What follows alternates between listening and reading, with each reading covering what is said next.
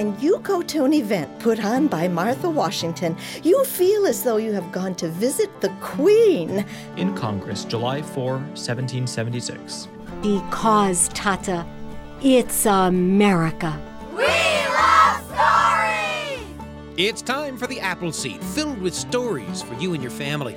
Thanks for joining us for a special episode in celebration of Independence Day.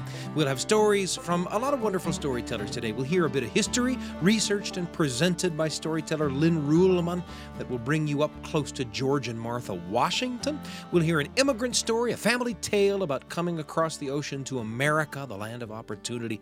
We'll introduce you to a podcast that with each episode opens a door to history in a way that will capture you like the best stories do. And we'll even hear a tale that will connect thoughts about the American Revolution and the COVID-19 pandemic, a lighthearted tale about a sourdough start with a long and storied history. But before we get to any of that, as we prepared to bring you today's episode of The Appleseed, we took a look again at the document that gave birth to our Independence Day celebrations, held every year now for nearly 2.5 centuries.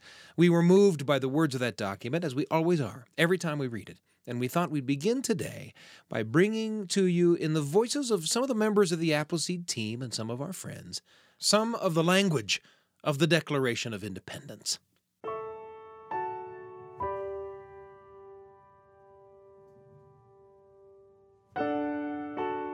In Congress, July 4, 1776. The unanimous declaration of the 13 United States of America. When in the course of human events becomes necessary for one people to dissolve the political bands which have connected them with another, and to assume among the powers of the earth the separate and equal station to which the laws of nature and of nature's God entitle them, a decent respect to the opinions of mankind, requires that they should declare the causes which impel them to the separation. We hold these truths to be self-evident. That all men are created equal. That they are endowed by their Creator with certain unalienable rights. That among these are life, liberty, and the pursuit of happiness.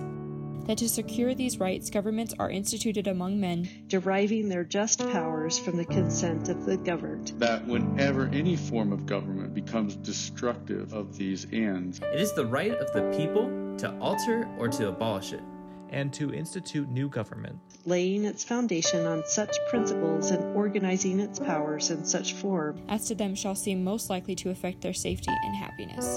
When a long train of abuses and usurpations, pursuing invariably the same object, evinces a design to reduce them under absolute despotism, it is their right, it is their duty, to throw off such government and to provide new guards for their future security. Such has been the patient sufferance of these colonies. The first few paragraphs of the Declaration of Independence, read for you by some of our friends and loved ones, and recorded by Jen Baker, one of our assistant producers. The Declaration, of course, goes on from there through a long list of specific grievances held by the colonies against Great Britain. And after that long list of grievances, just above the signatures gathered in the weeks after the document was approved on July 4th, 1776, the Declaration concludes with this paragraph. We, therefore, the representatives of the United States of America, in General Congress assembled, appealing to the Supreme Judge of the world for the rectitude of our intentions, do, in the name and by the authority of the good people of these colonies, solemnly publish and declare that these united colonies are, and of right ought to be, free and independent states, that they are absolved from all allegiance to the British Crown, and that all political connection between them and the state of Great Britain is, and ought to be, totally dissolved, and that as free and independent states, they have full power to levy war, conclude peace, contract alliances, establish commerce, and to do all other acts and things which independent states may of right do. And for the support of this declaration, with a firm reliance on the protection of divine providence, we mutually pledge to each other our lives, our fortunes, and our sacred honor.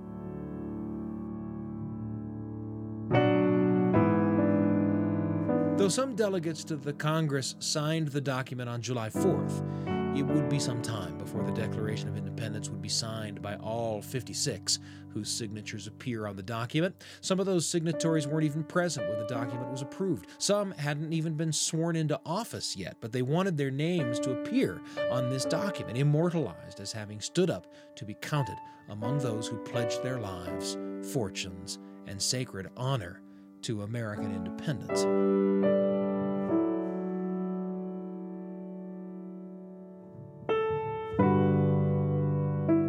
However you celebrate Independence Day this year, however you continue to fight for the ideals hinted at but barely dreamed of in their fullest flower by those associated with the Congress in 1776, we hope you've enjoyed hearing the words, some of them, that appear on the document.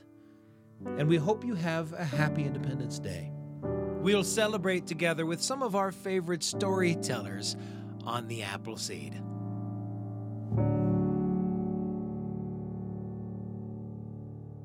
Thanks for spending a moment with us, thinking about and listening to the language of the Declaration of Independence, the document behind the celebration, and behind many of our deepest and most cherished thoughts and feelings about being Americans.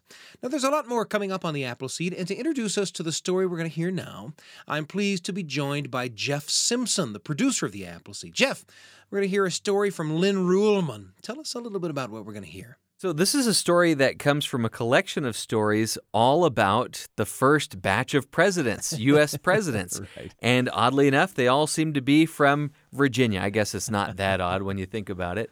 But there are so many wonderful stories about the founding fathers and these great men who formed this nation, and you don't hear enough stories, in my opinion, about the women that served right alongside these men.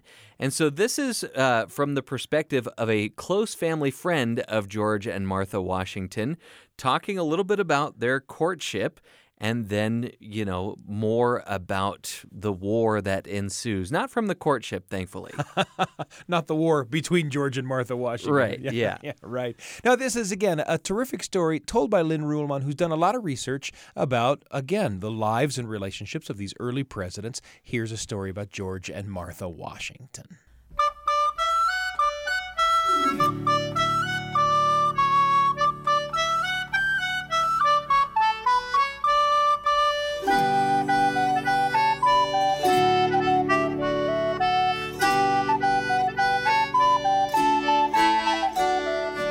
Virginia is sometimes called the mother of presidents because 8 United States presidents so far have been born in Virginia. The first president from Virginia was also the first president of the brand new United States of America, George Washington.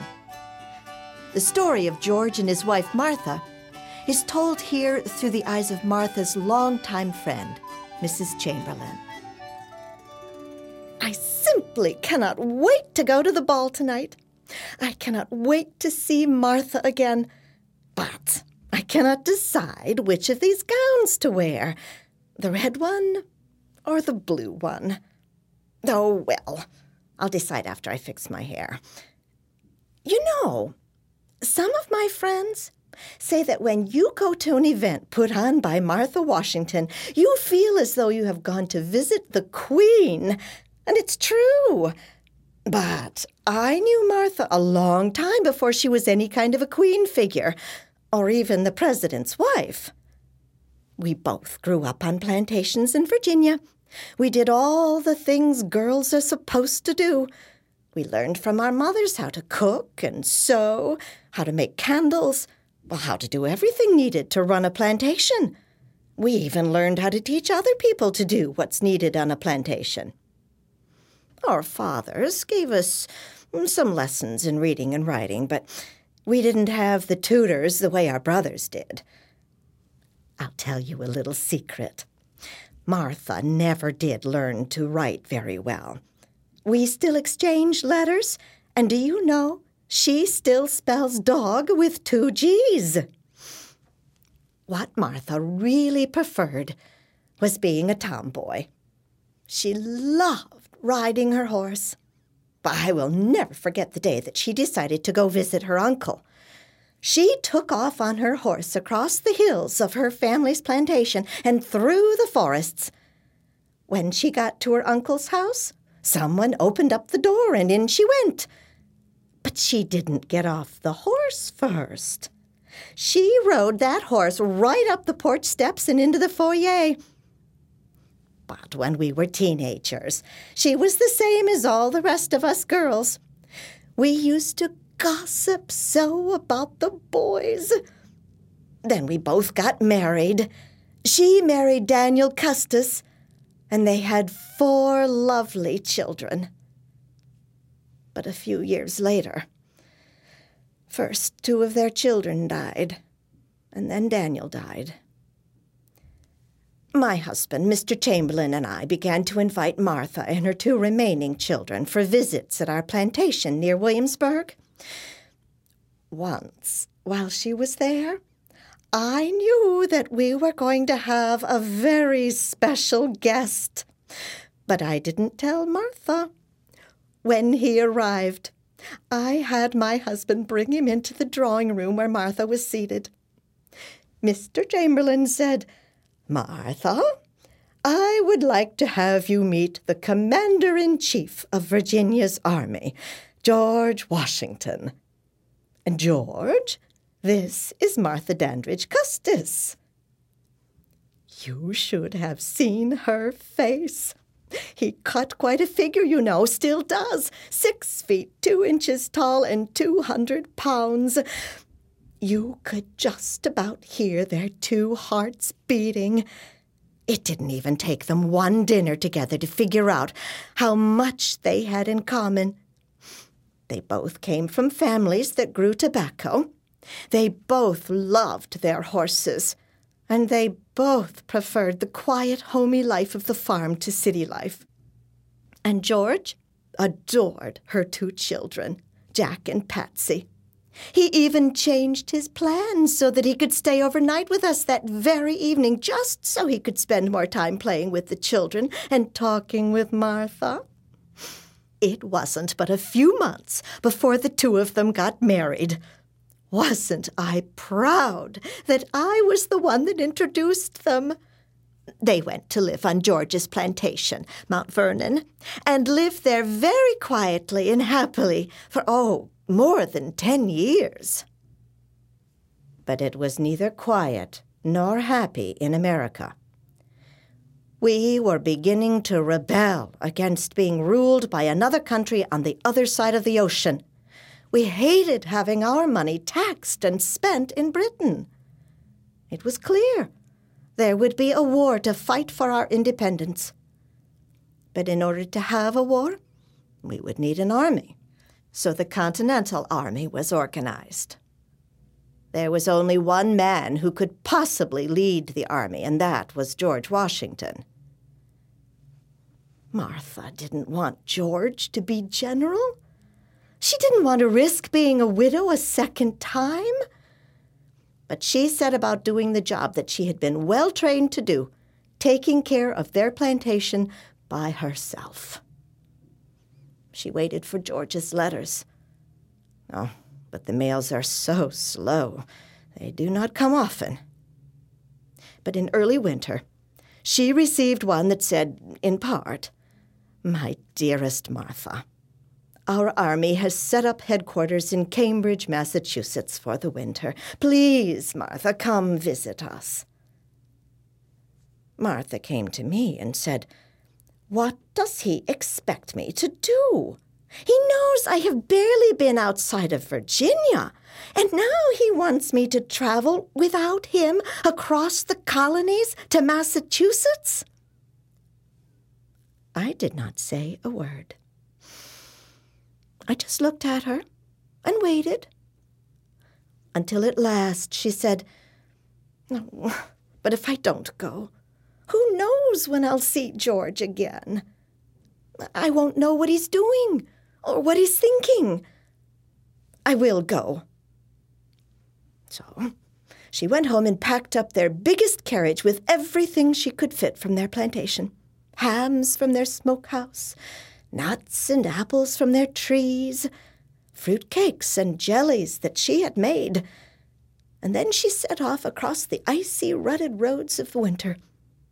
It took her 1 entire month to make that journey. But when she had survived that, she knew that she would spend every winter of the war with George, wherever his headquarters were. And she did. She never let anyone know how very much the gunfire in the distance frightened her. But when heavy fighting started up again in the summer, George would send her back home to Mount Vernon. While she was in camp, she would mend George's clothes. She would find the biggest pot available and fill it with whatever food she could procure in order to make soups for the soldiers. She organized other wives and sweethearts in the camp so that they could all knit socks for the men and take care of the sick and the wounded. She told me that the worst of those 8 war winters was the one in Valley Forge. America had lost so many battles, and we were down to almost nothing in supplies. No warm clothes, few blankets, very little food, not even clean straw for those men to sleep on. 3,000 men had no shoes or coats. They had to wrap their feet in rags. But even so, whenever they walked across the camp, they left bloody footprints in the snow. When Martha walked past the men in the camp, as bad as they felt, if they were able, those soldiers would stand up to honor Lady Washington, as they liked to call her. They all knew and loved her, and they all understood how much she cared about them and how much she was doing for them.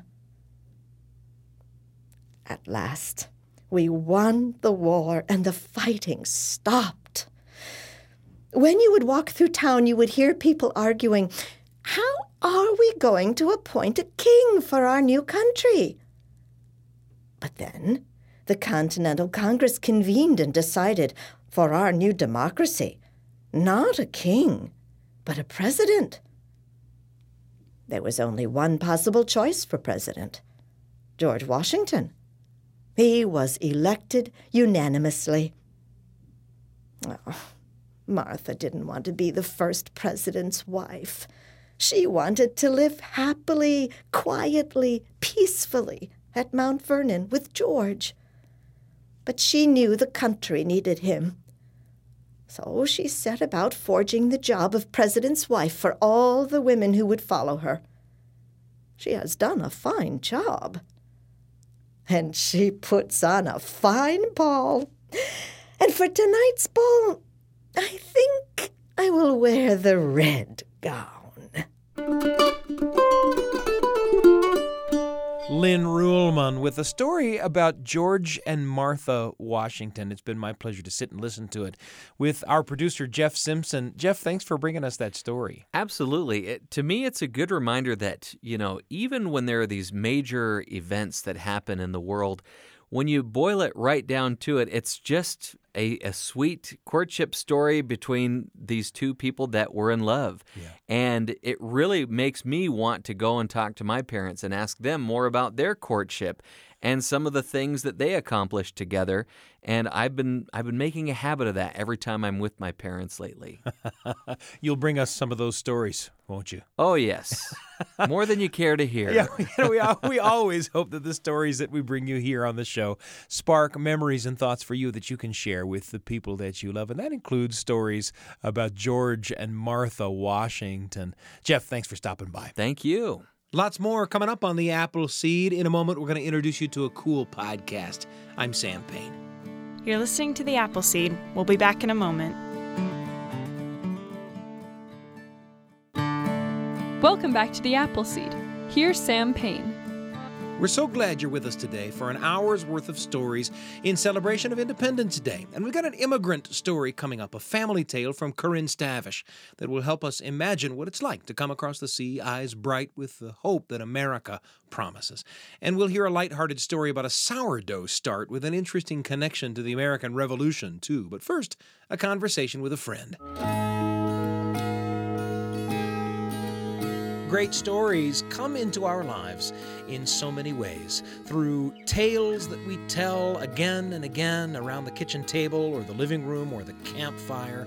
Through songs that we let into our lives and into our hearts and give us the material for stories that we share forever and ever with the people that we love. Certainly the things we see on screen and the things we read in books fill us with great stories. And these days, radio and podcasts do a lot of the same thing. It's a pleasure to have behind the microphone with me Cielle Salazar, a podcast professional. The thing about Cielle is she's a history lover, right? Yes. Yeah, Cielle, it's great to have you with us here on the Appleseed. It's great to be here. And we've had conversations about history podcasts, and we want to talk about a history podcast that is one that you sort of know pretty intimately, right? It's a podcast that you work on. Yes. And listen, I just want to hear you say the name of the podcast because it's so delicious that, I mean, just hear the name and you think, I'm in, right? Yeah. So yeah. Here's the name. The podcast is called History That Doesn't Suck. I know, right? History. And it is history that doesn't suck. Yeah. Well, okay. All right. So tell us a little bit about History That Doesn't Suck and why. Right. So History That Doesn't Suck is a story-driven American history podcast. It was started by Greg Jackson. He's the creator and host. And I work behind the scenes on the podcast as the senior researcher and writer. Right. And he decided to start that podcast because he realized that so many people say, oh, I hate history. Or they say, oh, I love history. And what they really mean is, I love a good story. Yeah. Right? And so he decided that he could bring a good story that was based in really good historical research because of his professional background. Yeah. And bring that story to life for people. So they were learning history and learning good history, but also learning it through entertaining stories. I love what you said just a moment ago, but when people say I love history, that really is what they mean, isn't it? I love the stories, right? Mm-hmm. And certainly all of the things that history can teach you and things like that, that can be kind of glibly recited. But it's the stories that put it kind of down deep. And so a podcast that kind of takes apart some of those things that we know about history and tells the stories behind those things. Again, right. I used the word delicious, and I'm sticking with it.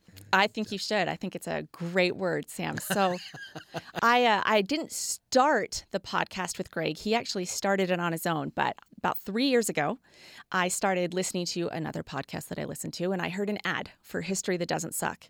And I was hooked right from the word go. And so... Right from the title, right? Right You're from like the title. Yeah. I was like, this is for me. I listened to the first couple of episodes, and I laughed a lot, and I learned a lot. And so I decided this really is for me. And I gathered up all of my courage, and I emailed Greg. And I said, hey, here are my credentials. I have a degree in history. Yeah. I speak a little French. I would be interested in being a research assistant if ever you get to the point that you need one. And he emailed me right back and he said, I do need one. And I started fact-checking his scripts. And then from there, I started doing more research. And then today, here we are 3 years later. I'm a partner in the company and the senior researcher and writer. So it's awesome. We started with the causes of the revolution, and we're in the middle of the Civil War now. I imagine, right, that when you come into a project like this, it's not just, maybe this goes without saying, right, but it's not just accessing stuff that you already know, right? Right. You walk into something like this not just as the repository of facts against which the content of the podcast needs to be checked, but it's a voyage of discovery for you. Absolutely. Too, right? Oh, absolutely. And I love the things that I've learned along the way. And I love the people that I've gotten to know along the way. I love finding myself in history. Yeah. I love finding myself with these, we call them characters. And yes, they're real historical figures. And sometimes we get a little pushback on that, but we call them characters because they are characters to us. Now they're characters in the story. Right. They're characters in our stories. And I love getting to know them and making them real flesh and bone. I think sometimes we have a tendency to say, such and such founding father was perfect. Right. And I could never reach that. When we bring them down to human level, we make them real. We can connect. They can be ours. In just a few moments, give us an example. Somebody that you fell in love with as you worked on the podcast. Oh, that's a really good question. I think I would probably have to say Martha Washington. Huh. So I really didn't know much about her, but in the process of doing research for the podcast, I ended up reading a biography on her. And she gets mentioned a fair amount in biographies of George Washington as well. Yeah. She's a very real person. I really have a lot of respect for her. She took on a role that she basically had to create from scratch as First Lady of the United States, the first First Lady. Right. And she's, a socialite from Virginia. So she doesn't have a lot in common with women from New England. Yeah. And she doesn't have a lot in common with women who are, moving west at the time. And of course, I say west, I mean Ohio. You're right, that's right. Not California. It's not west at this point. But she takes on that role. She really figures out how to be a key player in the political game for George, because at that point he's losing his hearing and getting a little grumpy. Sure. And she knows how to grease the wheels. She knows how to host the parties and get people to talk to each other who are on different sides of the quote-unquote political aisle. Of course, at this stage of the game, there's not technically political parties, but she's really good at this.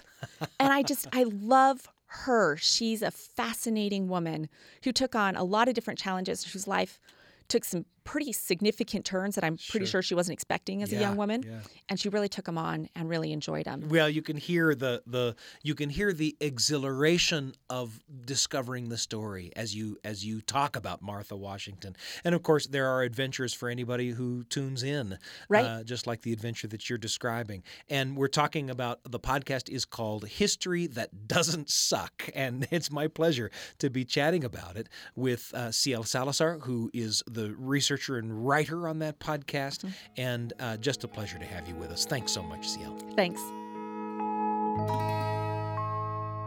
Great stories come into our lives in so many ways.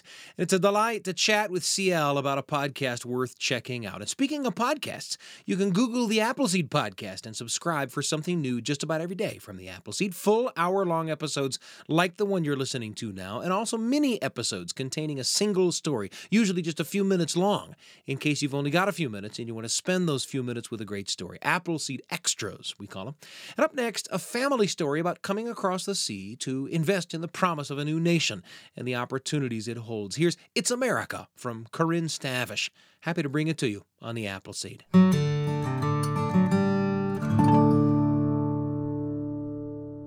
I won't go back. My teenage grandmother shouted at her father in a voice that Moses must have used when he shouted at Pharaoh, "Let my people go." Ethel? You talk to your tata, the father, like that? What makes you think you can make such a decision and do what you want, such a young girl?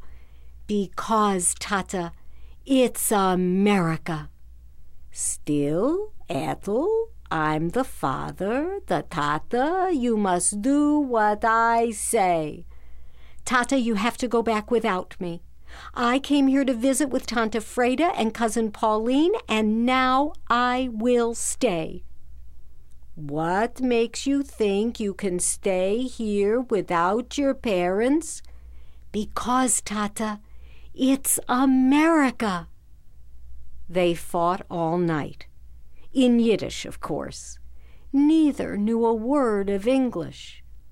Ay, she was an uppity one, that little Ethel, wiry and fiery. She had a sharp tongue, and always preferred the vinegar of truth to the honey of insect catching. By the morning, she had exhausted him. Okay, Ethel, I'll leave your ticket here. You'll stay for maybe 2 weeks, and then you'll come back to Galicia. But my grandmother had no intention of ever returning to Galicia, then part of the Austro-Hungarian Empire. It was a place filled with hardship and horror. My grandmother was never going back. So she remained in America. Her father traveled back to Galicia, where an ocean separated them, and left her return ticket. The couple of weeks turned into a couple of months that turned into a couple of years, during which letters flew across the Atlantic. Ethel, come back. No. Come back. No. Come back. No. I'm coming to get you. Then destiny intervened big time on my grandma's behalf. Her father booked passage to return to America to get her in the summer of 1914, a time that would become known as the Guns of August. World War I erupted like a stinking boil, and my grandmother stayed in America. She set about the business of becoming an American. First, she had to work. She lived with her Tante Freda and helped her with the children and housework. That got her room and board. But Ethel liked to shop and purchase pretty things. She was, after all, beautiful enough to have been a Gibson calendar girl. And she liked to patchki. Patchki is one of those Yiddish words for which there is no easy translation that doesn't take less than a paragraph. The best word is fuss. She would spend time arranging a platter of cookies, hours rolling dough paper thin to make strudel. Details absorbed her. She could trim and rim things. In other words, she was a Jewish Martha Stewart. So she went to work in a hat shop, and with her fine, steady needle, adorned fashionable hats with buttons and bows, ribbons, lace, and silk flowers. Next door to the hat shop was a wig shop, where Jewish immigrant women went to buy wigs to keep their heads covered at all times. She fashioned beautifully coiffed wigs. She, of course, would never wear hats or wigs. After all, it's America, a place where she could assert her independence and freedom. Next step was to learn English. Somehow she managed enough of the bureaucracy to figure out how to start night school. It was a class overloaded with eager immigrants from around the world, each speaking a different language. The room bubbled with sounds from Greek, Spanish, Russian, Polish, Chinese, a bouquet of languages. The teacher had to have been a graduate of the Tower of Babel U. I figure by the time everyone said hello, how are you, and goodbye in their own language and English, class was over. But my grandma didn't care how long the class took. She had already cast her eye on the young man in the next row. He was so cute, and he was tall. Well, okay. He was taller, which meant that when my 4-foot 10-inch grandmother wore her 2-inch high button heels, they were the same size. Sam Borum was handsome, with fierce, large blue eyes and a dedicated radicalism. He was smart and witty and passionate. He looked like a revolutionary. So she set her hat for him. He set his cap for her. She was a hat maker. He was a cap maker. It was destiny. Caps and hats, hats and caps. And that wasn't all they had in common. He lived at 647 East 11th Street. She lived at 604 East 9th. So he would walk her home each night. Once they walked home from night school during a blizzard, and to protect those high button heels, he hoisted her on his shoulders and delivered her home. It must have reminded him of how he had escaped from Tsarist Russia to avoid being conscripted into service, which for a Jewish boy meant 25 years. His parents had arranged for peasants to hide him in a wagon and cover him with straw and take him to a port where he found a ship that would complete his journey to America. Getting to the port during a blizzard, the wagon got stuck, and they hoisted the young boy on their shoulders and carried him to his freedom route. Neither knew their exact birth date, though both knew they had been born in 1893. So they made up days next to one another. I've always believed that it was a romantic indicator of how they would live side by side. She chose March 20th. He chose March 21st. My grandmother was an older woman. They were married September 9th, 1916.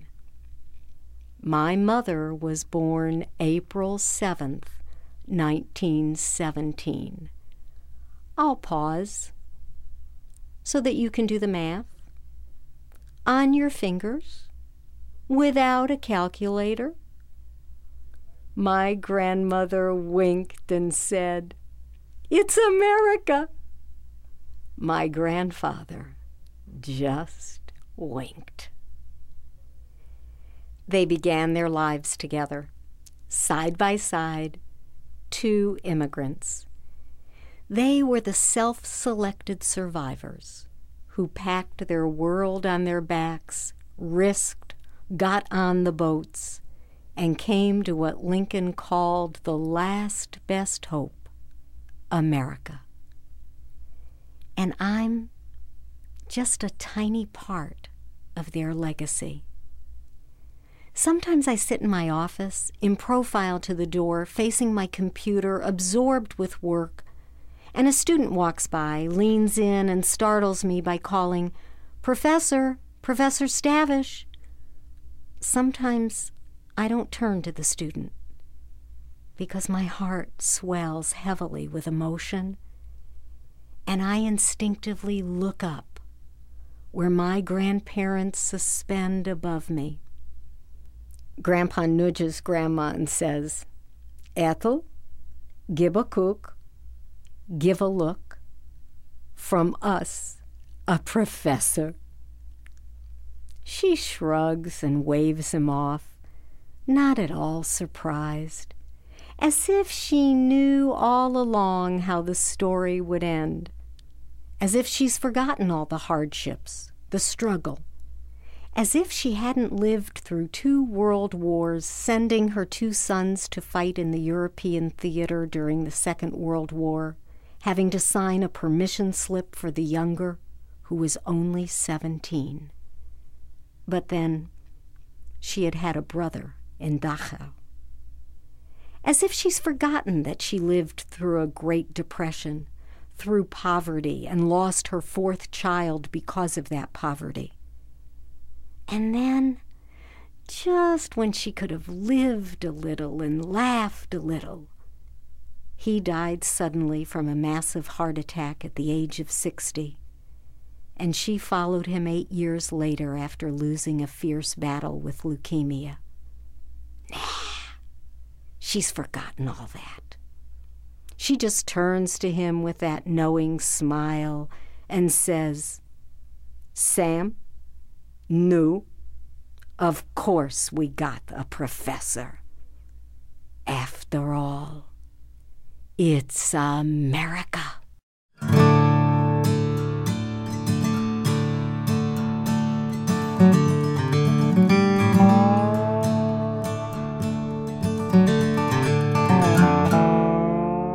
It's America, a family story told for you by Corinne Stavish. You know, many of us have families who came here from somewhere else, and those stories are worth knowing and worth telling. We always hope that the stories we bring you here on the show spark memories for you that you can share with the people you love. And if you know the story of where you came from, open your mouth. And if you don't, it's a great time to ask someone who might. That kind of storytelling can make for memories that last a lifetime. Up next, a story from Madeline Pots, who will tell us the tale of a sourdough start with a surprising history and an uncertain future. I'm Sam Payne. You're listening to The Appleseed. We'll be back in a moment. Welcome back to The Appleseed. Here's Sam Payne. If you're just joining us, we've been enjoying an hour of stories in celebration of Independence Day, and we're not done. We've heard stories about George and Martha Washington and about coming across the sea to a land filled with promise and opportunity. We even began our hour together by reading a bit of the document behind the celebration, the Declaration of Independence. And in our last story today, we want to have some fun. This is told for you by Madeline Pots, the Florida storyteller, with a tale to tell that puts us in mind of the hobby that has occupied so many during the COVID-19 pandemic, the making of sourdough bread. Now, the sourdough start in this story has allegedly a past that makes it appropriate for an Independence Day episode. Here's Sourdough Starter by Madeline Pots.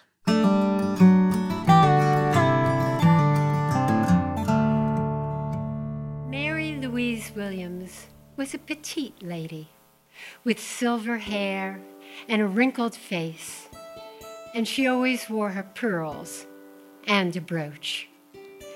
And Mary Louise Williams was 78 years of age when she decided it was time to learn to play the piano. And that was how I met her. I was her piano teacher. Once a week, I traveled to her house. We started at middle C. We worked our way up the keyboard and down the keyboard. She learned to read music. She practiced. And she made great progress. Mary Louise Williams was also a daughter of the American Revolution. Her house was like a museum of American history with antiques and memorabilia all over. And after a while, she began to treat me a little like the daughter she never had. And I would stay after her lessons for a little bit and visit. And then one day, she said she had something for me, and she motioned for me to follow her into the kitchen. And then with a grandiose gesture, she pointed to a little mason jar on the counter, half filled with a pasty substance. It was Sourdough Starter. She had received it from her mother on her wedding day, who had gotten it from her mother on her wedding day, and in this way it had been passed on since the documented blossoming of their family tree back in the days of the American Revolution. And now she was bestowing a portion of it on me, along with the family's secret recipe for Sunday morning sourdough biscuits, confident that not only would I nurture and preserve this living entity, but also her tradition of Sunday morning sourdough biscuits. Well, this thought was a little bizarre. And I did some quick math. Oh, it had been over 200 years since the American Revolution times 52 Sundays in a year, and that would be over 10,000 consecutive Sundays of Sunday morning sourdough biscuits. And this thought was so alarming that it produced an emergency reaction from my brain, which had suddenly grown a voice that was shouting at me from inside my head, "No! Don't take it!"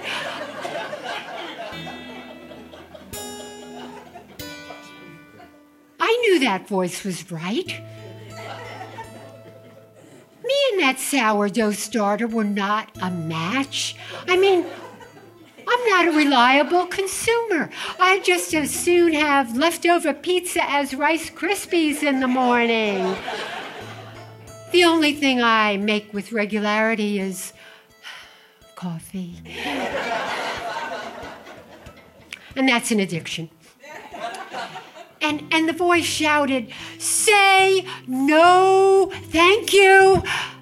Oh, but I have always had a problem with those words. I mean, I can say them fine when they're attached to a simple amenity. Would you like some water? No, thank you. Would you like to sit? No, thank you. But when they're attached to something that requires responsibility and effort and time, they seem to disappear from my vocabulary. And even as the voice was pleading, "Say no, thank you," the words that came out of my mouth were, "Oh, Miss Williams, that is so nice of you. Thank you so much." And me and the creature in the jar departed from my next student. Well, it was August in Florida. It was about 1,000,000 degrees, and I was traveling in my dark green, unair-conditioned Volkswagen bus. And I took the sourdough starter and I put it on the passenger seat. And I taught my next student. And when I returned to my vehicle,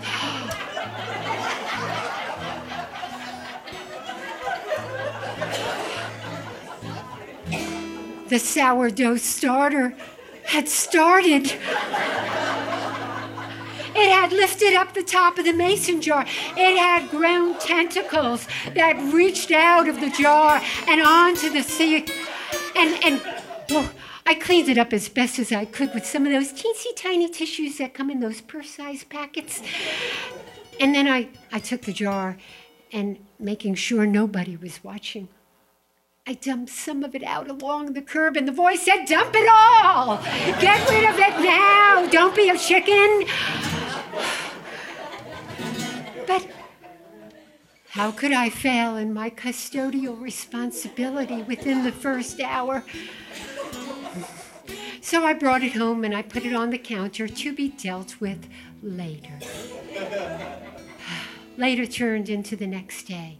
And when I went into the kitchen, the sourdough starter was festering. The goo had grown. It was puddling on the counter. It was streaking down the cabinet doors and pooling on the floor. And I wiped it up, and as I tossed some of it into the garbage, the voice said, "Throw it out! Throw it out!" Oh, and I really wanted to. Just toss it in the garbage. Let it make its way to the top of some mountain of trash where it could grow itself into the next great wonder of the world. Oh. But it had been around since the American Revolution. It had witnessed the inauguration of every American president, the birth of space exploration. Oh, and I knew in my heart, I knew in my soul, if I destroyed that sourdough starter, the ghosts of all those daughters of the American Revolution were going to come and haunt me the rest of my life.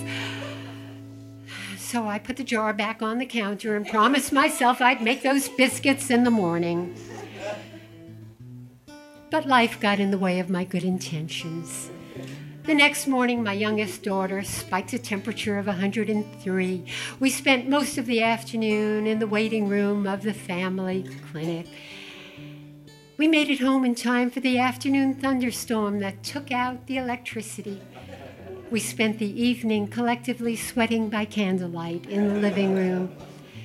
And at 10 o'clock at night, when the power finally came back on, I tucked my kids into bed, I kissed them goodnight, and I went into the kitchen. The sourdough starter was festering. It was growing bubbles the size of walnuts that burbled and gurgled and splashed on the counter. And I looked at it and I thought, how did those women do it? Generation after generation, Sunday after Sunday, how did they get up and make those sourdough biscuits? Didn't they once, just once, ever get up and go, nah.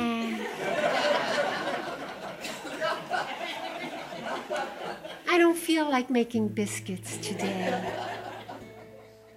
Oh, I lack the stamina of those valiant women.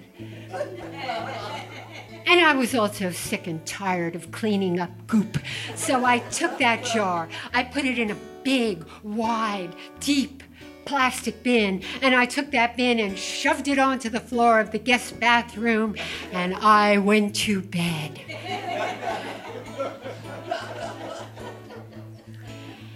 In the morning, I procrastinated as long as possible.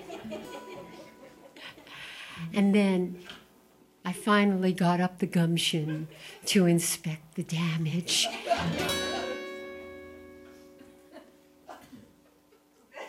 But there was nothing there. Not a drop, not a slop, not a speck, not a splatter, not in the jar, not in the bin, not on the floor. And I thought, someone's gotten rid of it for me. Who would do that? My husband. And I went running across the house. Thank you, thank you, thank you, my darling. You have done for me what I couldn't do for myself. You have saved me from myself. And he looked at me. What are you talking about? The sourdough starter, it's gone. Didn't you get rid of it? No. And it was at that precise moment that I heard it. An eerie, mournful sound, and I thought, oh, they're here, the ghosts. The ghosts are here, I'm doomed. But just then, my big black Labrador retriever came lumbering into the room. His head was down. His tail was between his legs. His sides were distended with gas. This noble creature, man's best friend, who often found the most despicable debris absolutely delectable, had found the sourdough starter and licked up every last drop of it. And now he was slowly, painfully making his way across the house, stopping every now and then and sniffing the air behind him.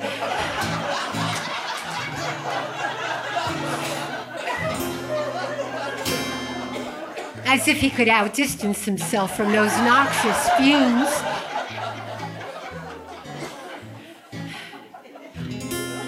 So I took a breath, and I gave him a hug. And I patted him, and I said, "You're a good boy. You're a good doggy." And then I took him outside and left him on the patio to air out. And I never did have the nerve to tell Mary Louise Williams the fate of her sourdough starter. But ever since that time, I have been much more thoughtful about the responsibilities I accept into my life. And every once in a while, I actually do summon up the courage to say, no, thank you.